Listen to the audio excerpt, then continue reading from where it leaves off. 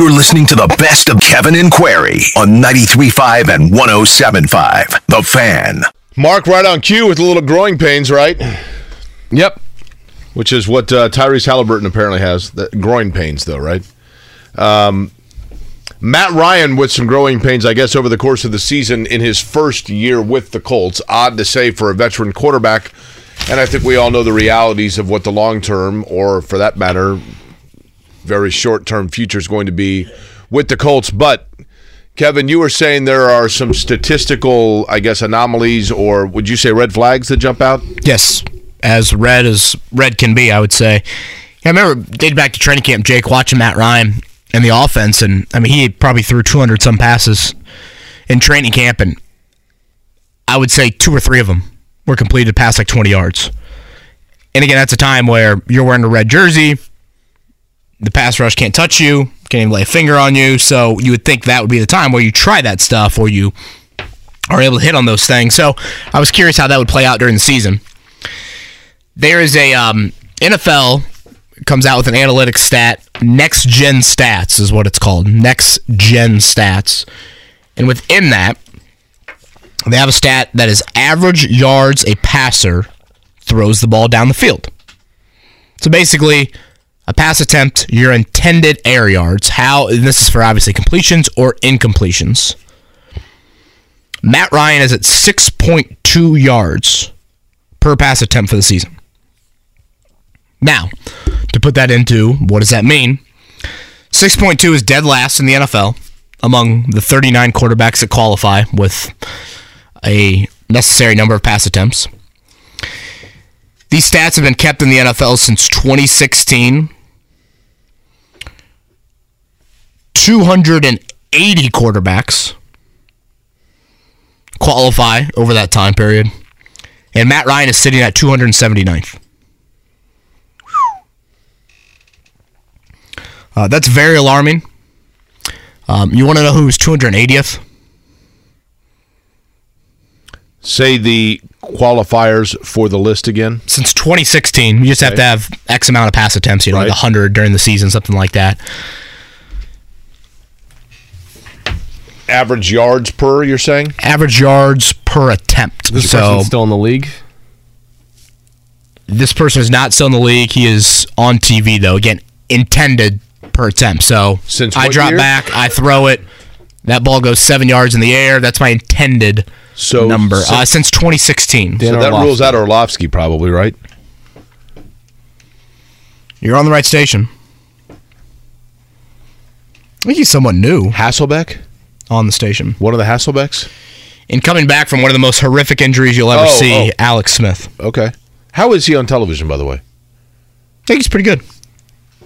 So think about that, guys. Dating back to 2016, the only person that Matt Ryan has challenged down the field more than is a guy that looked like he would never play football ever again. Right.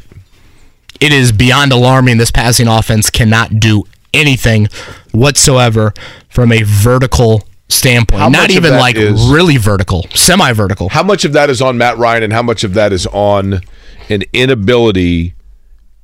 I think I know the answer here, but to be fair, if Matt Ryan had Stephon Diggs or a receiver that can get immediate separation, or just one of those that's like just get it in the vicinity and they're going to make a play, Jefferson, a guy that is just going to make a play for you, and or if he had a line that gives him time to sit and wait for guys to get separation if they can't get it automatically off the line, how much of that plays into this for him or against him? I think it's a three-pronged thing, Jake. One, it's a guy that's got a weak arm. Two, it's an offensive line that can't hold up for very long. And three, I don't think it's a group that creates separation at the level that you need to. I mean, think about the big plays they have hit on. I mean, think back to Michael Pittman's big catch on Monday. That was just a jump ball. The Alec Pierce plays, it's not like he's created 4 yards of separation. Right. You have never, find me a time this year you've seen a Colts wideout or tight end 15 yards down the field running free. Running 2 yards away from a defensive back. You have it. So I think it's a three-pronged thing. And we were talking to Scotty Montgomery, the running backs coach, yesterday, and one of the keys that he pointed out was we have got to get opposing defenses to stop putting so many guys close to the line of scrimmage. Teams have zero respect for the Colts passing offense. Absolutely zero. And that stat backs it up. I mean, they don't attempt to throw the ball down the field. And to me, that's probably, and again, O-line, personnel at wide out and tight end, obviously the quarterback at 37 years old. There's a lot of factors playing into it, but that root of it, that's the biggest issue of the season. How can you expect your offense to move the ball at all when you cannot challenge teams down the field? Therefore, they just load the box and they feast on you. You know, one of the things I think that happens to quarterbacks when they get older, especially like Matt Ryan would be a prime example. I think this happened to Peyton Manning, is there are certain quarterbacks, Kevin, that their arm strength was just, they always had an arm where, or they had a receiver that blessed them with the fact of like, I'm just going to be able to throw this ball into an area where like nobody else is able to get it, right? Like just based on the velocity I can, in the short amount of time of the window that I have to get it there. But I think with Manning, and you tell me if you think Ryan fits into this category. With Peyton Manning, the thing that made Peyton Manning so great was he did not worry. When Peyton Manning knew like clockwork exactly where his receiver was going to be, when they were going to be there, and when they turned around, the ball would be right there for them. His timing was impeccable. It wasn't even necessarily about the velocity with which he got the ball there, but rather the anticipation of knowing that split second when the defender was going to have his back turned, and that's where he would have the ball where it needed to be. And I think when Manning had the nerve injury, the thing that really hurt him in the first year there in Denver was from one pass to the next, he didn't know how long it was going to take for the ball to get where it needed to be. So his timing was completely thrown off. And that's why at times you're like, what is he doing? And in Matt Ryan's case, I feel like he wasn't necessarily a Jeff George throw it through double coverage because his arm is that strong it's going to fling past people kind of type of thrower, but rather just my accuracy is so pinpoint that I can put it right there. And once that starts to go away, what do you have? Like your timing is just gone, right? Yeah, throwing with anticipation, I think is something that's really, really important for a guy that doesn't possess, the Mahomes arm or whoever else. I think something that I've seen with Ryan this year. When your arm is so inconsistent that the anticipation isn't reliable one to the next is when it becomes tough, right? Yeah, I probably have noticed a little bit more, Jake, just jitteriness from Ryan. Yeah. Compared to Phillip Rivers a few years back. And there's probably a lot of factors at play there. Again, offensive line play. I feel like when the pocket starts to break down, Ryan gets very anxious and, like, again, a little happy feet, jittery, panicky, and the Colts are just unable to get anything done. It's got to be so perfect and so sound around him for him to tap into whatever passing offense you can muster. And again, I find it very fitting that, in the times you've come back this year, or the times you've had passing offense success, I should say, it's really been through the no huddle. Now, you're not supposed to be drinking caffeine with the voice. Is that right? Is that what people are telling you here? Uh-huh. Just water and lemon? Yeah, I just got some tea during the break. Well, the tea has caffeine, right? It's non-caffeinated. Oh, decaf tea? Mm-hmm. Well, that seems lame. Well, Mark, do you want the throat to get better or not? I'm drinking coffee, so I'm. It's the O'Douls of tea, right? Yeah. Now, Mark, are you going again, like circumnavigating around the Midwest this weekend? Or yeah. Where are you going this time? Nashville, Indiana, or Tennessee? Tennessee. We're gonna go stay at the Gaylord Hotel, which is super nice. I guess Gaylord Perry. He passed away yesterday. Yep, yeah. We're gonna go see the Gaylord Perry Hotel. Yeah. Might stop at Buc-ee's, probably will. So if you guys want something aside from a sinus infection, let me know. Well, how many Buc-ee's do they have between here and Tennessee? I think there's one or two. So however many there are, we'll stop there. You really are a Buc-ee's fan, aren't you? I'm telling you, they need to sponsor the show. This needs to happen. Well, they're not in market. That wouldn't be. Doesn't matter. The closest is Richmond, Kentucky, right? Yeah, it's close enough. It's a 4.5 hour drive for the market, but let's go ahead and Actually, it's more like 3.5, right? It's worth the drive. I bet their name doesn't get mentioned in Richmond, Kentucky, as much as it gets mentioned in Indianapolis. Do they have Indiana. radio stations in Richmond, Kentucky? I don't know. We can find out. They just have a town crier, don't they? Signal reaches there. Did you see what? I'm not even making light of this. Did we know if there was a resolution to the Antonio Brown situation last night? I did not see. Cops were outside his house trying to arrest him.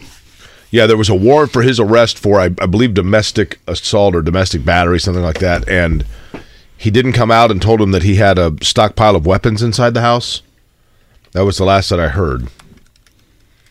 I don't know. Were there teams that were interested in him at all? Or is it pretty much a foregone conclusion from everybody that... Yeah, I feel like what happened with the Jets at the Jets game probably said, see you later. Yeah, between that and what he's been posting about Tom Brady and Giselle, I feel like people cut their losses. There was a play the Patriots had last night, though. Their only touchdown was to Marcus Jones. Marcus Jones is a punt returner and defensive back. It was the first time he ever played an offensive snap. I sat there and watched that play and thought, shouldn't the Colts try that with Isaiah Rodgers or Dallas Flowers right now? And I mean that in all seriousness. The Colts offense is desperate for a jolt, anything. Why not line up one of those corners? Throw a screen to them. See if they can do something with the ball in their hands. I mean, they did it with, and I'm not saying that these are even comparison in terms of their athleticism necessarily, but you remember the Cowboys eventually did that with Deion Sanders, didn't they? Sure. I mean, you're at the point now where your offense is boring as hell. Why not? I mean, New England's offense is equally as boring. They can at least run it, I think, a little bit. Not according to Mac Jones, right? Well, yeah. Mac was not happy last night. I saw Belichick just had a press conference. You imagine, the game ends at midnight. You've got your post-game press conference, and then it's mandatory by the league that you have a press conference the next day, and he decides to have it at 7:30 in the morning. He did just have one? Yeah. You sure that was live? Live. On Zoom. Wonder how that went. I mean, is there anything more that says just I don't care whatsoever about the media or anything like that? I'm just going to have a press conference 6 or 7 hours after. That's his whole deal, right? I mean, that's...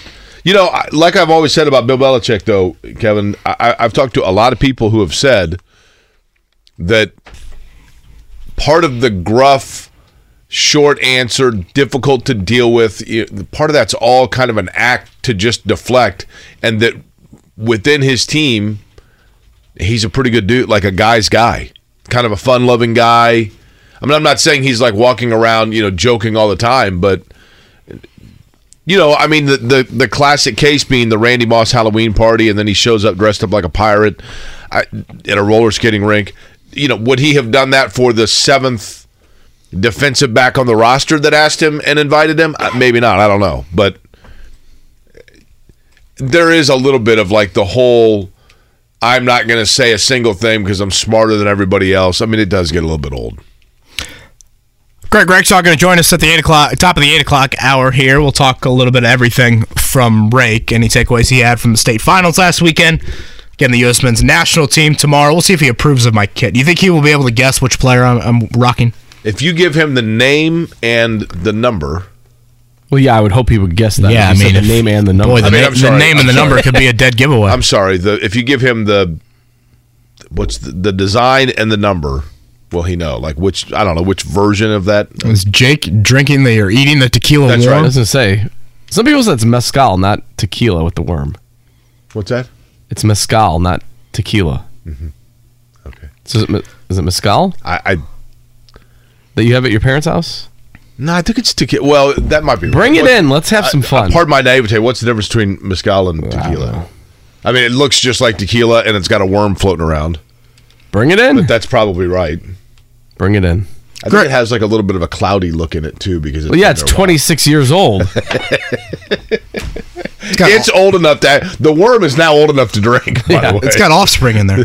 That's right. The worm can now rent a car. So.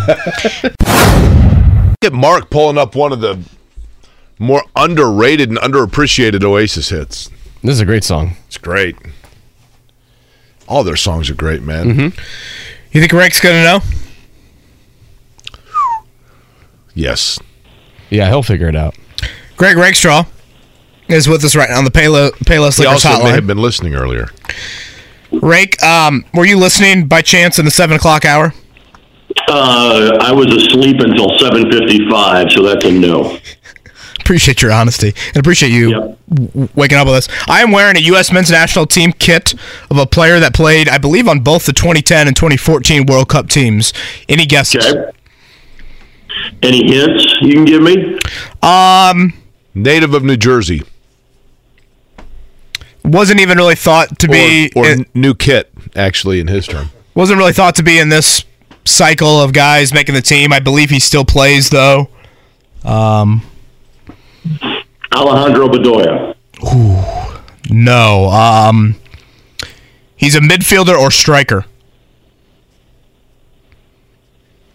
Played in both the 2010 and 2014 teams. Yeah. Have a current team. Played in Toronto for a long time. I think he scored, if I'm not mistaken, in one of the World Cups. Would that be Josie Altidore then? Okay. Great work, Rake. Thank you. I guess there's probably not a lot of guys that... Unfortunately, his 2014 was very brief. He was injured in the first match and then was done for the rest of the World Cup. Greg, to put the World Cup in... He did score, right? I believe so, yes. Greg, to put the World Cup right now into a language that a broader audience can understand. I'm not saying people don't understand it, but you'll get what I mean here. Now that the United States is out of group play, they are facing the Dutch. That is the equivalent in the NFL of what two teams getting ready to square off in the playoffs in terms of likelihood of getting to the Super Bowl. This would be... Really testing his brain early in the morning. The Dutch remind me of the Tennessee Titans. Okay. Okay? Good team, beatable. I like that. You know, and so so the USA, I'm trying to think of the equivalent of this year, what they would be. They would be kind of like the New York Jets. I don't know if I like that. Just this year, a team that not that much was expected of, but are clearly heading in the right direction. Right. Okay. Fair. I was thinking very poor man's Miami Dolphins, like a young Dolphins team. I thought of, yeah. Yeah, that's also a similar comparison. I would agree with that. So tomorrow at 10, again, it'll be the United States and Netherlands. The health of Christian Pulisic, Rake, I assume, is pivotal for this match? Absolutely. I mean, because he is so much of what they generate offensively. You know, what this team has shown is that defensively, they're really good. And the strength of this group was thought to be in the midfield. I think that's accurate. The big weakness, and it's not surprising given the fact the U.S. has scored twice in 3 matches. What they are missing is a striker in top form. You know, that has been kind of a rotating share up top. The guy that we thought it was going to be a year ago was Ricardo Pepi. I think he can be that guy. I'm still somewhat surprised he wasn't called upon for this World Cup roster by Greg Berhalter.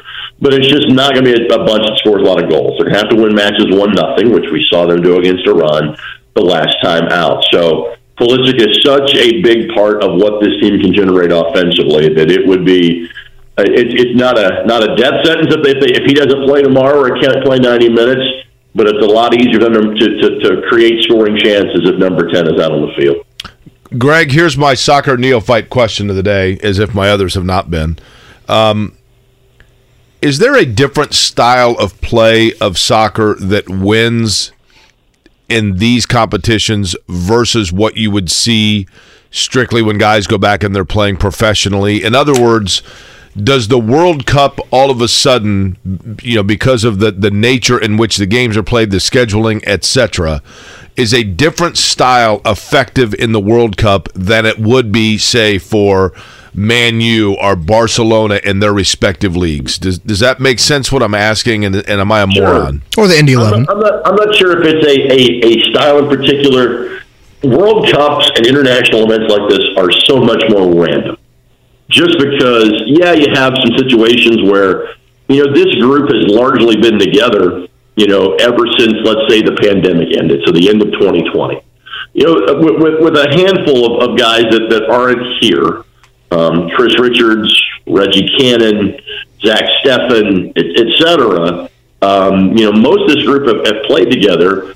Now what would be 20 to 25 to 30 matches, and I may be off my count a little bit, but that's broken up over the course of 2 years in different chunks. A Premier League season is 38 matches. A Major League Soccer season is 34 matches.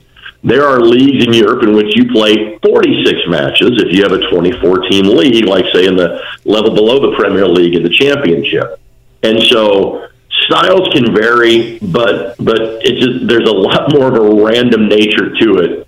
Like, for example, to make the round of 16, you got to play good for 10 days. You got to play well for a week and a half.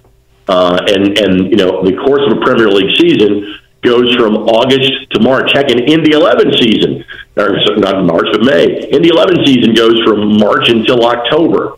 And so our style's a little bit different, yes, but again, this competition, there's some randomness to it because it's so important in such a small amount of time and a limited number of games.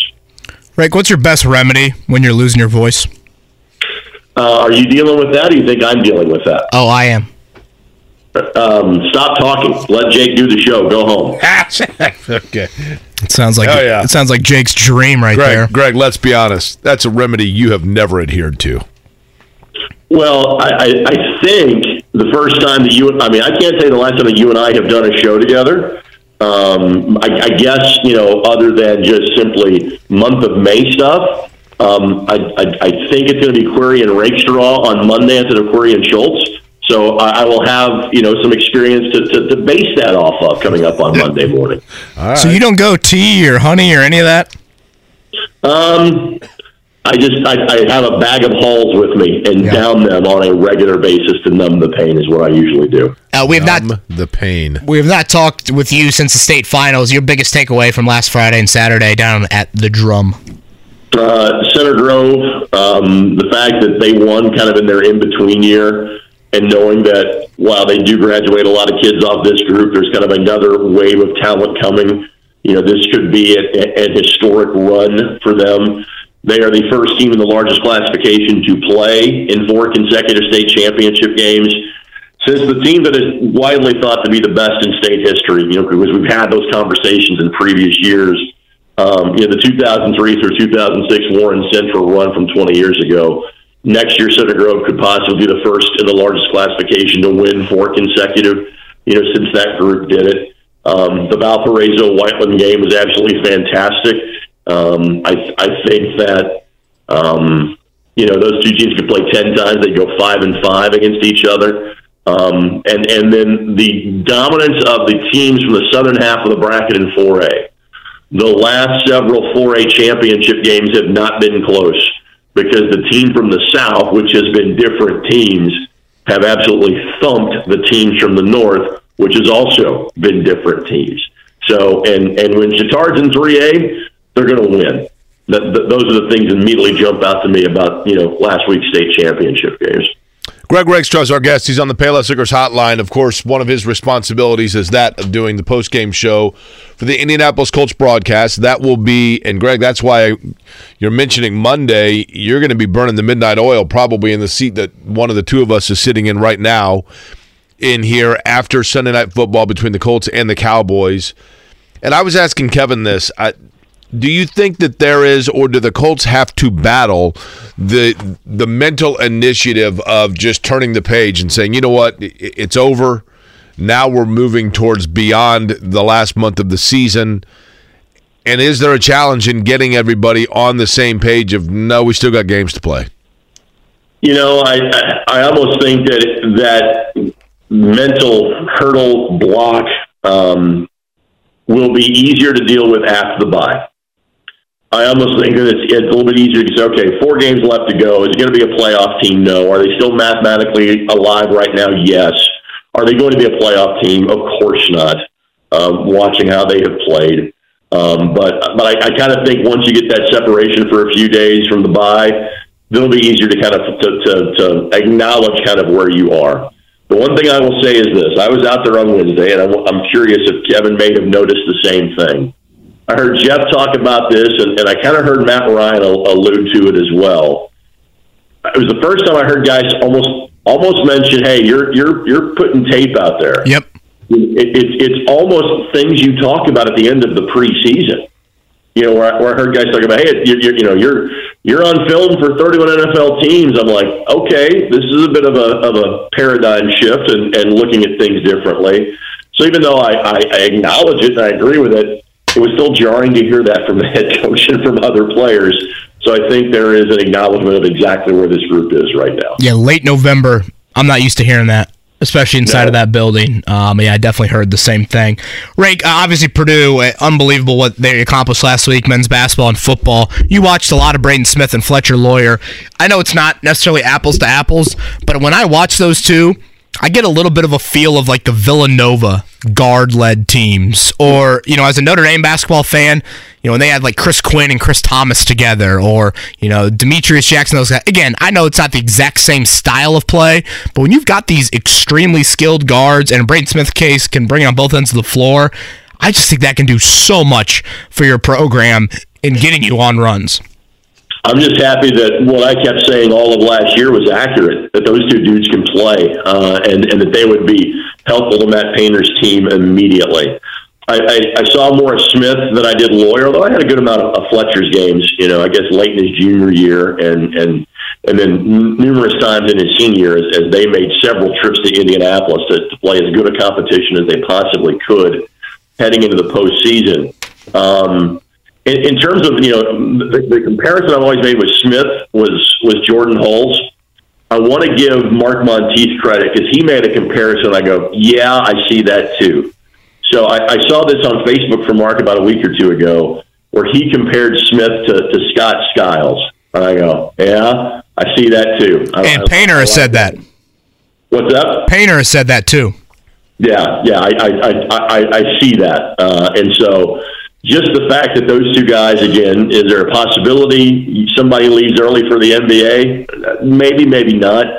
There's always a possibility somebody decides to go play someplace else. See, that's the big one, Greg. You got to run as freshmen, and then you're both kind of from the area. I think you'll stick around. But just the fact that this combo, in theory, could be together for 4 years is a sight to behold. The thing that worries me of where we could be headed right now for college basketball is that I'm not saying the case with those two guys necessarily. I'm not saying it's not a possibility. But I look at certain players, no names specifically mentioned here, and I think, okay, is it possible that they are arriving on a college campus with the mindset of, I'm going to play here until the NBA comes calling for me, and if for whatever reason the NBA doesn't come calling for me, then I'm going to play here for 1 year, get some NIL money, then I'll transfer somewhere where I'm new and I'm shiny again, and I can get the NIL money all over again. And that we're going to start seeing players jumping around year to year. I know there are transfer sit-out rules and things like that. But I worry, Greg, and this is maybe me overthinking it, but I worry that players now, and I'm all for the NIL and people, I mean, I get it. I totally get it. But I just worry that players are equally going to exploit that, and as a result of that, it's going to be difficult to keep track of where guys are. I don't think it's going to be a situation of, I want to go someplace new. I think that's the case for guys that don't get much playing time. I think it's the case of, I want to make sure I'm maximizing my dollars in the free market economy. I joke that with the transfer portal, we had hit college free agency. Now with NIL money, we have really hit college free agency. And so I think for those guys that get regular playing time, I think that will be the motivational factor if they are to go someplace else is, can I go make more money playing for another institution? I think that is what will drive that, Jake. It's Greg Rakestraw, ISC Sports Network. As Jake said, late night for him coming up on Sunday with the Colts and Cowboys. Rake, I will be inside of Lucas Oil Stadium, very rare for me as a fan, on Saturday night when 7 minutes rolls around to go in the fourth quarter. What will I be witnessing? You'll be witnessing Purdue hanging around. Just because I don't think Michigan is and I realize they were in the 40s last week against Ohio State, but I think Purdue can hang with them. I think Purdue has. I did an interview in Michigan on Monday about this team. I said, "What makes you think Purdue can hang around?" I said, "Because Purdue has, I think, an elite level skill player at 3 or 4 different spots. I think Aiden O'Connell's a really good college quarterback. I think Charlie Jones is a really good college wide receiver.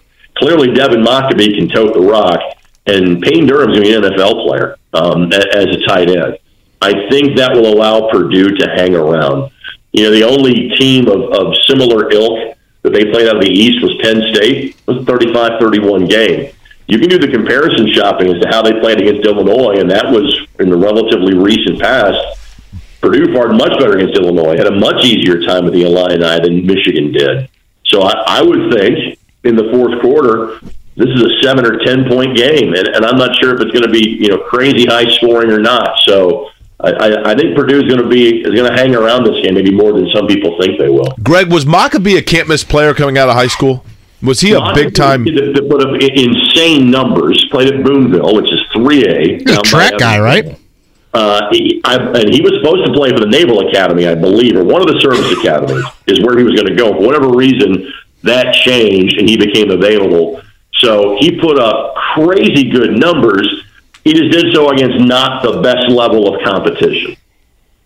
Speaking of the academies, do you think it's weird that Air Force runs almost specifically a ground game and Army throws the ball? I think it... Wait, Army throws it now? Is Army back to throwing it now? Because I've always thought of it as more of a ground and pound offense, too. Yeah, they I thought the over-under was like 22 and a half. But when Army-Navy play, or when... I'm sorry, it's Navy. I'm thinking Navy runs also the option, but Air Force is the one, I guess, that when I was watching Air Force, I'm like, these guys run the option. They never throw the ball. Army at least will occasionally throw the ball. Against UNLV last year where they literally never threw the ball for an entire game. Did nothing but run the ball. Navy's won like 5 games in the last 10 years where they haven't completed a pass. Yeah, which is awesome.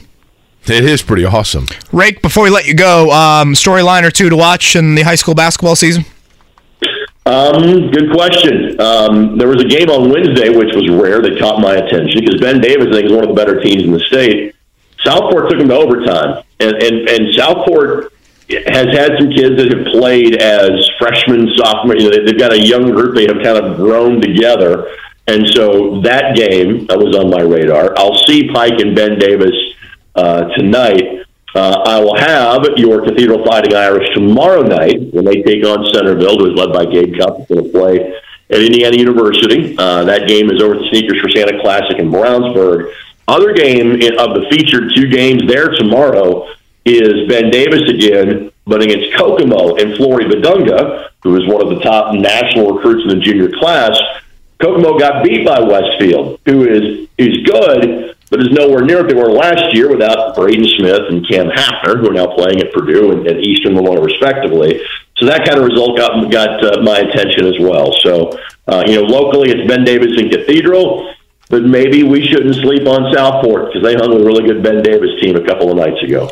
I lied. I want to throw this question that I know I do a lot to during the college basketball season. In the state of Indiana, I'm setting the over-under at 3.5. How many NCAA tournament teams out of the state this year? For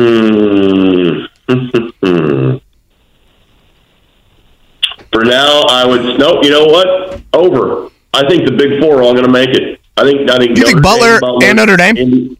Indiana, Purdue make it, and then I think Indiana State, as evidenced by their winning great. There's 19 more league games to go, but they've got a shot to come out of the Valley. So let's say over that 2 of Notre Dame, Indiana State, Butler make the NCAA field. By the way, Army this season 8.4 passes per game. I love it. Navy 11.1 passes per game. I think they threw a lot against Notre Dame to get back in it. Air Force 6.2. That's beautiful. So Air Force is mixing in a little air this year. Absolutely. Love it. Rake, I thought I was getting some advice for you on the throat, but I guess I'll go stock up on some halls here after the show. Just, vocal probation is the way to go. After 10 o'clock today, shut it down. Got it. Thanks, Rake. Yep.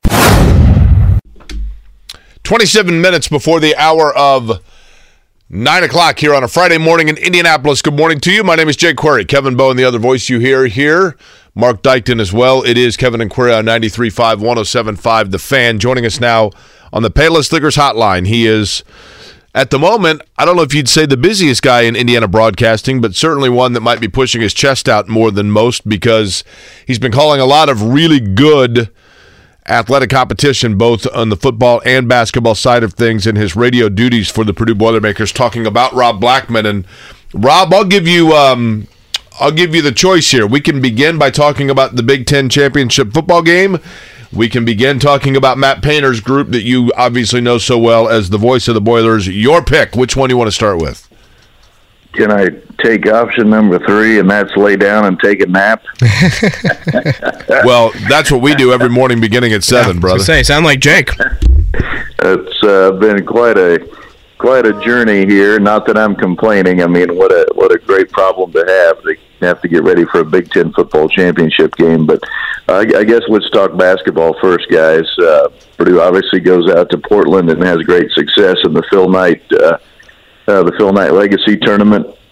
You know, not only do they win 3 games against high major competition, but the 2 of the 3 were ranked in the top 10 at the time. So those are some pretty impressive victories. And then, you know, that was a trip where we got home from that trip. We landed at the Purdue airport at 4:15 in the morning on Monday morning, and then we're right back on a plane Tuesday night to head to Florida State, and we arrived in Tallahassee Tuesday morning about 1 a.m. and then played that night. So that's why I'm begging for a nap. But what a run for Purdue basketball, certainly to start the season 7-0, and to really do it with a group that maybe it's probably fair to say a lot of Purdue fans did not see this coming. When you consider the youth of this group, starting 2 true freshmen in the backcourt, at the point guard and 2 guard position, and really having only one, you know, true returnee from last year that you felt like you could count on to give you a lot of production offensively, in Zach Edey, and he's been even better than advertised this year. So heck of a start for this team. Obviously we're only here in early December, still a long way to go with this group, but the fact that they're 7-0, and you know, I was just thinking about this before you guys called this morning. The win over Marquette, 75-70, I think was the final. That's the only single-digit victory Purdue's had. I mean, Purdue not only is winning these games, they're winning them by double digits. You know what's interesting about that win over Marquette? I think we know that come March on Selection Sunday, that when they list quality wins for Purdue, that Gonzaga, who may not be a top 3 team in the country, but I think we know that's going to be a good win. Obviously, the same in both counts holds true for Duke. That win over Marquette might be a nice little feather in the cap come March. Would you agree? Oh, yeah. I just looked what they did to Baylor earlier in the week. Absolutely. I mean, absolutely destroyed Baylor. You know, that game wasn't even close. So, yes, that game will go a long way, certainly in the month of March to helping your seed line. But, yeah, totally agree. And, again, that's the closest game Purdue has had. That's probably the most amazing thing to me. It's not like Purdue has been squeaking out victories here against top 10 competition. I mean, these games have been blowouts. So, off to a good start. Like I said, still only 7 games into the season. You know, there's still a long way to go, but, man, it's been a heck of a start to the season. Again, he's Rob Blackman, voice of the Boilers. One more on the basketball front for me, Rob. When you think back to that schedule you just rattled off, what Zach Edey is doing and the number of minutes he's playing has really stood out to me. Like, I feel like when you see big guys have a rise in minutes, sometimes it just gets a little sloppier. Foul trouble, not as consistent, you know, hard to stamina-wise. Maybe your free throw shooting is harder to maintain that consistency, and yet it's 20 points right in the scorebook every night from him. And without him, on Tuesday, of course, I mean, Florida State probably wins that game, and that's on the heels of what you just said, schedule travel-wise. So, yes, Braden Smith and Fletcher Lawyer, rightfully so, have gotten a lot of attention, but Zach Edey and that uptick of minutes, that's really stood out to me, how consistently he's produced, and he deserves to be probably the early favorite for National Player of the Year.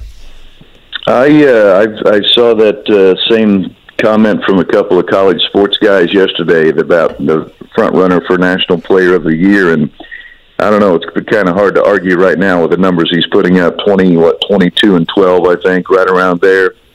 Probably the most amazing thing about Zach has been his free throw shooting. I mean, he is I think right now 77% or something like that. I mean, which is just an amazing number for a guy that's 7'4" to shoot the ball as well as he has from the free throw line. But yes, you're correct. I mean, look, when the season began, most of the questions concerning Zach Edey surrounded his stamina and his ability to play a lot of minutes. He played 19 minutes a game last year. And all anyone wanted to talk about is, all right, well, if he would have played 40 minutes, here would have been his numbers. And while those numbers were just off the charts, the fact of the matter is, no one's going to play 40 minutes in a game. So it's not realistic to say, well, boy, if the guy played 40 minutes, he'd average, this many points and this many rebounds. Hey, that's a moot point. No one's playing 40 minutes in a game. But the fact that he's gone from 19 minutes to now roughly 30 minutes a game and appears to show no ill will from a conditioning standpoint, and more importantly, staying out of foul trouble. Zach Edey has not been in foul trouble once this year, knock on wood. And he's gone against some guys that have tried very hard to get him in foul trouble, Drew Timme being among one of the many. To me, I thought from a Purdue standpoint, I thought we were off to a great start, at least from a fan base standpoint, when the first game of the season came and went, and Zach Edey had 12 points, 17 rebounds, and all I heard from Purdue fans was, what's wrong with Zach Edey? I thought to myself, are you kidding me? The guy just had 17 rebounds in a game, and you're wondering what's wrong with Zach Edey. Apparently nothing's wrong with Zach Edey, as has been evidenced by the numbers he's been putting up this season. So, good point by you. Stamina certainly was a concern, conditioning coming into this thing, but he's worked very hard to get himself into shape, and he doesn't look any worse for the wear having to play these extra minutes here. Rob, what was, and I don't even know, Rob Blackman, if you would know this unless it just came up in conversation, during the course of the Gonzaga game, and I know we're going a little bit back here, but you mentioned Drew Timme, and Zach Edey and Timme, they were showing on the TV broadcast, each time those guys were lining up next to each other for free throws or there was timeouts, they were talking to each other the entire time, and it didn't look like trash talk, like they were kind of like joking around with one another and just engaged in conversation. Is there a history between those two in terms of like being teammates somewhere along the way, or do you have any idea what it was they were talking about? I don't believe there's a history there, and I don't know exactly what they were talking about, but I did hear a number of our players on the bus going back to the hotel after the game talking about Timme was basically talking the whole game and not trash talk and not just to Zach. I think that's just his thing. He was just, if you happened to be lined up on the free throw lane beside him for a free throw, he was going to chat your ear off. So maybe he's going to end up being in radio someday. I don't know. But yes, I don't think there was anything specific there. I think that's just Drew Timme. He likes to carry on a conversation when you happen to be standing close to him in a game. And I don't think it was Zach Edey related. I think it just anyone wearing a Purdue uniform that was willing to listen, he was willing to talk, it sounds like. What do you think has been, Rob, the thing to me that is so impressive about Purdue is Caleb First, Mason Gillis, with every possession, and we're going to talk a lot over the course of this year about their freshman backcourt, right? And obviously about Zach Edey, but the rest of the crew, there are so many guys that I see on that floor, and I think to myself, that's a guy that probably could have gone elsewhere and been the guy. But he has a defined role in this team as simply being one of the pistons and not being concerned with being the whole engine. What is it about Purdue basketball that has allowed, in an era of egos, to get guys that buy into that? That's a tough one. I don't think I have an answer, at least a straight answer for you, Jake. My belief is, and while I've certainly never been recruited by Matt Painter, but I have a pretty good idea about what goes on in most of those recruiting meetings when he visits with players and parents. I do know the one thing they all talk about that they respect the most is that Matt Painter does not sell them a bill of goods. He just gives it to them straight. He doesn't promise playing time. He doesn't promise all conference accolades. He doesn't promise you're going to get this many shots or whatever. He basically says, here's the deal. The only thing we're going to guarantee you is a chance to get on the floor, and if you're the best player, then you'll play, and if you're not, then you'll set the bench, is what it basically boils down to. In the end, he's very upfront and honest with them, and I do believe, despite today's culture, I do believe there's still enough players out there and enough parents out there, probably more importantly, that do appreciate that honesty and are willing to get on board with a guy like a Matt Painter who just gives it to them straight. And look, there have been times where Matt Painter has missed on a recruit or two or three, and that's been the biggest the knock from the Purdue fan base on his recruiting style as well. You know, we're not promising these guys the moon, and that's why they don't end up coming here. Well, those guys normally that get promised the moon, at least in a Purdue atmosphere, usually don't work out very well for us anyway. So I just think it's his honesty in the recruiting process, and again, not promising a guy that they're going to be a guy that gets 30 minutes a game or 20 shots a game. Look, Trey Kaufman-Renn, let's just cut right to the chase. He was offered by places like North Carolina. You know, the same North Carolina that went all the way to the national championship game last year. Not only did Trey Kaufman-Renn choose Purdue, he redshirted last year. He voluntarily took a red shirt. So this is a guy that could have gone to North Carolina and played, and he decided to come Purdue and redshirt. So obviously there are still guys out there that, like I said, who that recruiting style works with. It works with them, with the player, works with their family, and those are the kind of guys that Matt Painter wants. And so far, so good, at least on that front. Rob, looking at tomorrow night, again, one of the biggest games really in recent Purdue football history, if not the biggest, inside of Lucas Oil Stadium. 2 to 3 keys for you for Purdue to have legit game pressure on Michigan in the final few minutes. Well, you better win the turnover battle. I would start right there. You look at the turnover numbers this year. I was looking at them last night doing a little game prep there. Michigan's +7, I think, in the turnover game, and Purdue is +1. So you better find a way to win the turnover battle. I think it's going to be tough to beat these guys if you don't. And certainly if you lose the turnover battle, you're going to be in big trouble. Secondly, can you find a way to come up with a big play on offense, whether that's or maybe that's a trick play from your special teams? I don't know. But the one thing Michigan's been so good about this year, their defensive numbers are off the charts. You look at how good they've been defensively this year. Number 2 in total defense. I think they're number 3 maybe in scoring defense, and they have been all season long. The one thing they do is they don't allow the big play. There never is a big play over their head as far as a 60, 70-yard touchdown. They just don't allow it. So if you can find a way to come up with a big play or two, I would say that would be number 2. And I would say the third, if you're coming up with a third key, you need Aiden O'Connell to be the November of Aiden O'Connell of last year, if that makes sense. One of the reasons Aiden O'Connell found himself back in August on a lot of these, Heisman Trophy watch list, kind of dark list candidate lists for Heisman Trophy, is how good he was in November of last year. I mean, the guy was unbelievable. As Jeff Brahma said, maybe the best month of football he's ever seen from a college quarterback ever. Has Aiden O'Connell been that this year? No, he hasn't. But we've seen it. We saw it the entire month of November last year. If Purdue can get one game, that being tomorrow night, of Aiden O'Connell of November of 2021, then Purdue will have a chance to win that game on Saturday. Rob, do we have an idea where Purdue would slot in terms of bowl games? And maybe I'm naive. There may be like a defined thing saying Big Ten championship game runner-up goes right here. How in the world does Query not know that? But do we know or have an idea where you may be going? The only guarantee at this point is if Purdue wins, they would be in the Rose Bowl. That is for certain. Right. That was confirmed. If Purdue loses, and there was a lot of discussion about that, was there not, in terms of the Rose Bowl, or am I off base? If there was apparently if there was some type of wording that would have kept Purdue out of the Rose Bowl for some reason, I didn't get too involved in that, but it appears to have been confirmed yesterday that if Purdue wins, they're in the Rose Bowl no matter what. The only other thing I'm hearing, guys, is that if Purdue were to lose, it's probably almost a guarantee that they'll be playing somewhere in the state of Florida and playing on January the 2nd. So I guess just look up the bowl games in Florida on January 2nd, and it appears that's where Purdue will be if they lose. That's at least what I'm hearing. Citrus or Outback or one of those, Kev? Yeah, I feel like there's a lot. Yeah, Camping World or whatever. Yeah, they don't think they call it Outback Bowl anymore, do they? But anyway, yes, it's...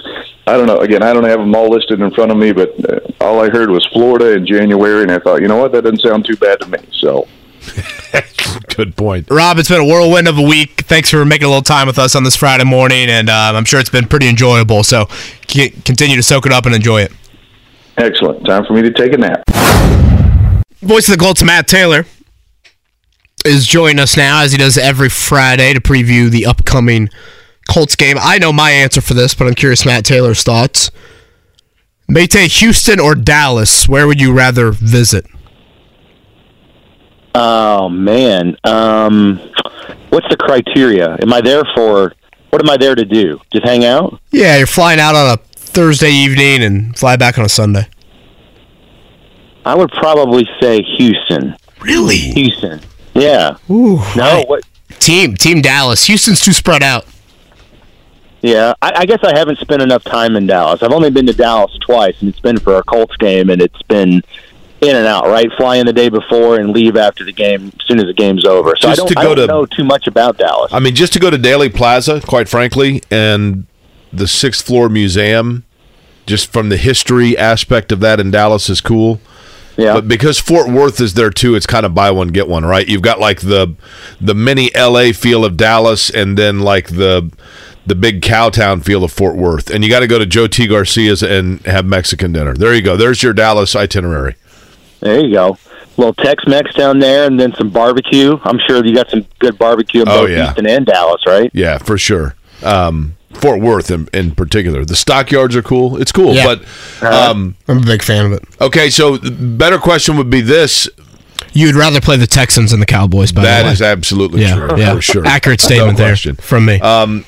What sort of things, for the Colts standpoint, Matt, what are the odds that the Colts are going to go down there and, in fact, have an enjoyable trip to Dallas? And if they want to, they're going to have to do what? Well, if they want to hang around, because I saw the point spread, right? It's like 10, 11 points. I mean, Dallas is playing some good football, right? It's that old adage of it's not who you play, it's when you play them. And Dallas has won, 4 or 5, and I think they've scored 28 points, and they're over 400 yards of offense in 4 straight games. I mean, that's some rarefied air on offense, and kind of coincides with Dak Prescott playing some good ball. But I think if the Colts can run the football against these guys on defense, they've got a really good defense, and they got Micah Parsons, and they lead the NFL in sacks and second fewest points allowed. But they're not stopping the run. They're giving up about 130 yards per game, and in their losses. And their 3 losses, they're giving up on average about 160 yards, which is 28th in losses in terms of stopping the run. So could be a decent game for Jonathan Taylor. And I saw Mike McCarthy the other day saying that he fully expects the Colts to run it with Taylor about 20 times in this game, at least 20 times. So if the Colts are going to hang around and make it interesting and ultimately win the game, I think Jonathan Taylor has to have a big game. Again, voice of the Colts, Matt Taylor. He's with us here on the Payless Stickers Hotline. I think there's several factors contributing to this, Matt. You look at the quality of Dallas as an opponent, what they've done with Dak Prescott versus Cooper Rush. I think it's a 12-point per game difference when Dak has started this year versus Cooper Rush. They've been off for 10 days. You've been off for 6 days. It's a road game. I get the Colts competed with Kansas City and Philly and obviously beat Kansas City. I think this is the hardest game the Colts have seen all year. To me, Dallas has some completeness to them as a football team that maybe you have questions about Kansas City. And, until the run defense showed up, you had some questions with Philly on that. Well, there's no doubt they're a really, really good team. We had this fun debate internally this week, like if in the spirit of the college football playoff coming out this weekend, like if there was an NFL 4-team playoff and you had to pick 4 teams right now to make a 4-team field regardless of division or regardless of conference, I think you have a hard time leaving the Cowboys out because of how well they're playing right now. I know they don't have the best record, but, I mean, if you look at it, to your point, Kevin, since Dak Prescott came back, let me back up. I mean, before he came back with his injury, kind of reinserting himself, the second time as that starting quarterback there, they were like no better than 23rd on offense and points and a lot of really important offensive categories. And now they're like top 5 in everything, including scoring and passing. And certainly, they're keeping Dak Prescott upright. They've only given up 14 sacks as a team on offense. So the offensive line protecting very, very well. I think Prescott obviously has a lot to do with that, getting the ball out fast and his mobility.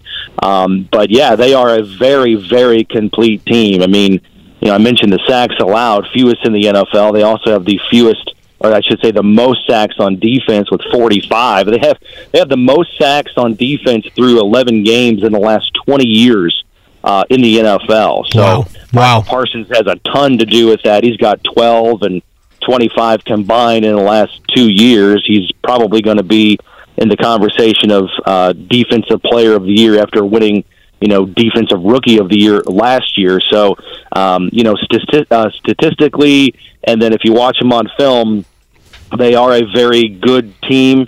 But I do think they've got, enough chinks in their armor to be had. And I think, again, it goes back to the running game for the Colts and Jonathan Taylor kind of eke out some hard-earned yards, get some first downs, grind the game down, limit possessions for the Cowboys, similar to what the Colts did a couple weeks ago against Philadelphia, what they did a couple years ago against Kansas City in that Sunday night game, ironically the last time the Colts were on Sunday Night Football. So, Jonathan Taylor definitely has to be impactful in this game for the Colts to make it interesting. Matt, I realize that you don't cover the Cowboys, and it would only be maybe in your prep for this game that you might be able to answer this question, or in talking to perhaps, I don't know if you talk to the radio guys from the other team to kind of exchange notes, but how reliant is Dallas's offense on Ezekiel Elliott? Is he... In other words, do they try to centerpiece things to use him as a decoy through him, or is he simply a complementary piece when other things they're trying to do are not getting established? I think right now it's a combination of Elliott and then Tony Pollard. Tony Pollard is a really good complementary running back right now. Very dynamic. Yeah, very, very big in terms of scrimmage yards. He's over 100 scrimmage yards. 5 games on the season. So, in fact, Dallas, to your point, Jake, Dallas is the only team this year with 3 players over 600 scrimmage yards when you factor in CeeDee Lamb, Elliott, and Pollard. And in the passing game or the receiving game, it really is CeeDee Lamb and then sort of everybody else. I mean, their other wide receivers are Noah Brown, and then you got Michael Gallup, who started strong in his career, but he really hasn't been totally impactful this year. In fact, he's only got like 24 catches on the season, and CeeDee Lamb has 64. So it's kind of 88, and then everybody else in terms of who you need to pay attention to on the roster. Dalton Schultz is a good tight end out of Stanford. He's got 310 receiving yards on the season and 3 touchdowns. I think they're very... I think the biggest thing that you can say about Dallas is they spread it around between those 3 guys, as I mentioned, Elliott, Pollard, and Lamb, but they're very, very balanced. And I mentioned those stats, with the 400 yards of offense and 28 points, but how they're doing it, they're the first team since like 1947 to have 240 passing yards and at least 150 rushing yards in 4 straight games. So, I mean, you have to be very, very alert, and you have to be very disciplined against this this offense, because they can hurt you both with the air and on the ground because of, what they're getting from the quarterback position, the threat of him running the football, the accuracy that he has giving the football out to CeeDee Lamb, and then those 2 running backs, that 2-headed monster between Pollard and Elliott. Again, Matt Taylor's with us, voice of the Colts.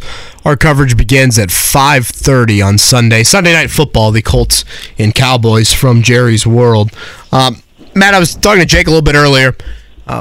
There's a really alarming stat in regards to the Colts passing offense about basically their vertical passing game and the lack thereof. Say next-gen stats, Matt Ryan ranks at the bottom of the NFL in attempts down the field, and it really is kind of on a historical basis. How much do you think that aspect of not being able to take shots down the field, not being able to challenge teams vertically, has held back this offense? Yeah, I think it's a big contributing factor. Jeff Saturday talked about that this week, on our Monday night show following that game against the Steelers.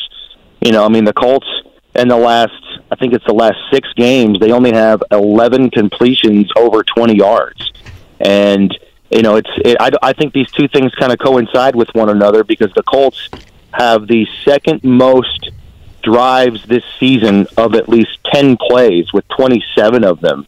And I don't think that's a coincidence. I think those two things kind of go hand in hand, meaning, the Colts have if they're going to get into scoring position and ultimately get points, it takes them a long time to do so in terms of the number of plays, because they don't have a ton of explosive plays on the season, and they're not pushing the ball down the field. As you said, the air yards per attempt is well under 10. And, last year at times you saw, Michael Pittman Jr. on the go routes and being able to high point the football on the sideline. And earlier this year, you saw some explosive plays from Alec Pierce. Those types of attempts they've just not been there the last couple of weeks. Also, too, since Jeff Saturday's been here, the number of attempts in the passing game have gone way down. The first, I think, 7 or 8 games, the Colts were averaging almost 40 pass attempts per game, and that number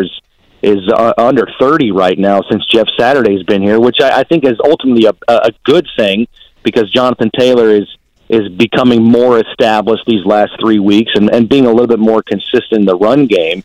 But there's no question that, when you're not able to move the ball with explosive plays and get chunk plays, it makes it hard to get into scoring position. And also, too, and maybe more important, is that when something negative happens to this offense, it has a hard time overcoming it. And that probably sounds Mr. Obvious, but what I mean by that is a penalty or a tackle for a loss or a sack. Those types of things, really, those are just drive killers for the Colts. Those just doom possessions, because the Colts don't have the ability to get recently chunk plays in the passing game or in this offense to overcome those negative things that happen to the offense to get them off schedule in terms of down and distance. Matt, what's the mood there? I mean, just within the locker room, being around it, does it feel different? Does it look different? Does it sound different than it did, let's say, in mid-September? Well, I mean, now you've got guys that are talking about, trying to, I love Julian Blackman's quote the other day. He said, "This is the NFL. It doesn't stand for the National Football League. It stands for not for long." And so when you got the outside noise now of, the perception of, this team needs to tank because they're 4-7-1. Now it's all about getting a franchise quarterback and, setting yourself up for draft positioning and all of that. Julian Blackman's like, I don't know how much longer any of us can play football. Nothing in this league is guaranteed, and what you put out there on the game tape, that's you. That's your resume. You can't fake that, and that's you in terms of how you handle yourself as a professional. What you're giving to the organization, because you signed a contract. Doesn't matter if you're 15-1 or you're 4-7-1. Doesn't matter. You still have to go out there and play to your to the best of your ability, because you're playing for yourself, your organization, for the contract, your future contract. And so those types of quotes and that messaging is certainly way different, especially inside this building period. But to have those types of conversations and hear those quotes, whatever today is, December 2nd, that's way different than the conversation that was being had. Matt, it's got to present a challenge, doesn't it? Because I'm not saying this is the case, but you have the potential or the possibility of a locker room now that have guys whose eyes are looking in different places. Some that are saying, like, hey, this is my chance now, I'll get some reps. Some that are like, look, I want to try, I'm not going to, I don't want to be replaced. Others that are like, I want out. I mean, is there that potential that things have become fractured?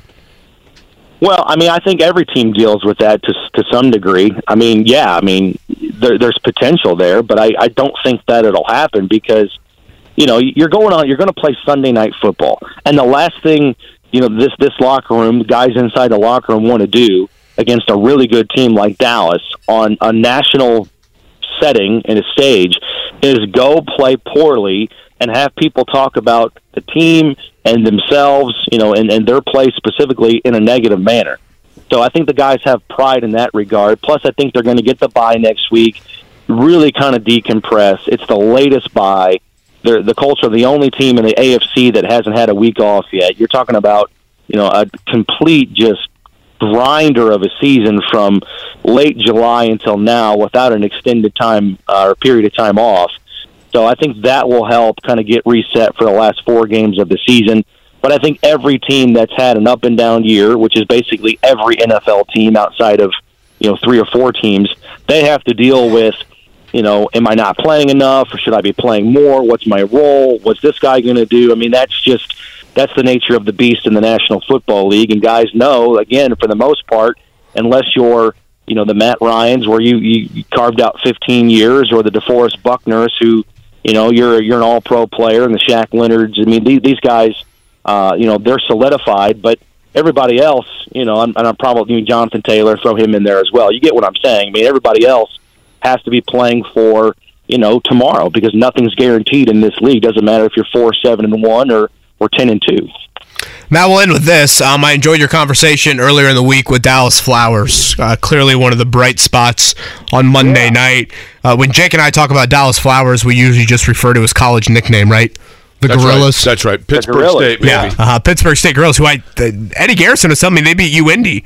I don't know if it was in the playoffs, but earlier this year. Nonetheless, Flowers has got a pretty interesting story in not only how he got here as an undrafted free agent, but also how he got the chance to be the kick returner the other night. Yeah. So he kind of bounced around a little bit. He went to 2 or 3 different colleges and played at the NAIA level and the Division II level, and actually played with his brother a couple of different spots in college, because he was a half scholarship guy, I believe, at Grandview, which is an NAIA school, and was a half scholarship guy to play basketball and football. Then the basketball program, for whatever reason, either the program fell on hard times or his scholarship went away to play just basketball, so he focused on football, and then transferred to Pittsburgh State to get on a little bit of a bigger stage and get some more notoriety, and completely balled out there. Had a couple of kickoff returns for a touchdown, and was a all-conference player there at Pittsburgh State. And he was telling me the whole city shuts down. It's like downtown Pittsburgh, and they get like 13,000 fans for every game, and it's a huge, big deal every Saturday in the fall there at Pittsburgh State. And they've won a couple of national championships as a program. So he said, like, their facilities are better than some of Division I programs that he's seen and been around. They pour a lot of money into football, and they take it very, very seriously. He said they have their own pro day at Pittsburgh State, and they say guys from all around that area come to Pittsburgh State for the pro day because they have that many guys that are sort of on the NFL radar every year coming out of that program.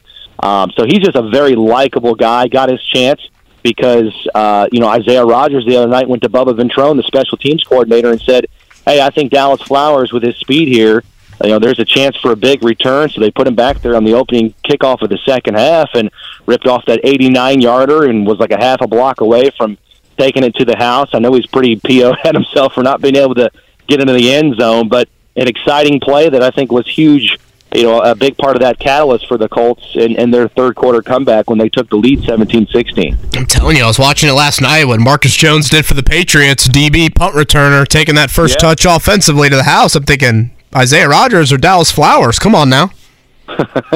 No doubt about it. I mean, it's so important to get a big play like that when you're down by a couple of scores. Oh, huge. When you get a play like that, it's huge for just the momentum and the energy in the sideline. And again, we go back to the offense having a hard time moving the ball. You start the offense 1st and 10 at the plus 18-yard line. They got a touchdown on that drive. That was huge. You cannot underestimate what a big special teams play can do, not only for the action on the field, but just the energy on the sideline. Now, will you call plays from the Jumbotron Sunday night? Be honest. There's no question that I'm going to have to fight the urge to not look at the Jumbotron. Now, I'm going to have to use it to enhance my viewing, if you will, because if I'm not mistaken, these newer stadiums, they don't really prioritize the media and the radio location. So if I'm not mistaken, I think we're sort of quasi in the corner, which is not a great viewing angle, if you will, for the game. So I'll have to, use my eyes, the binoculars, the monitor in front of me, plus that Jumbotron, which is crystal clear.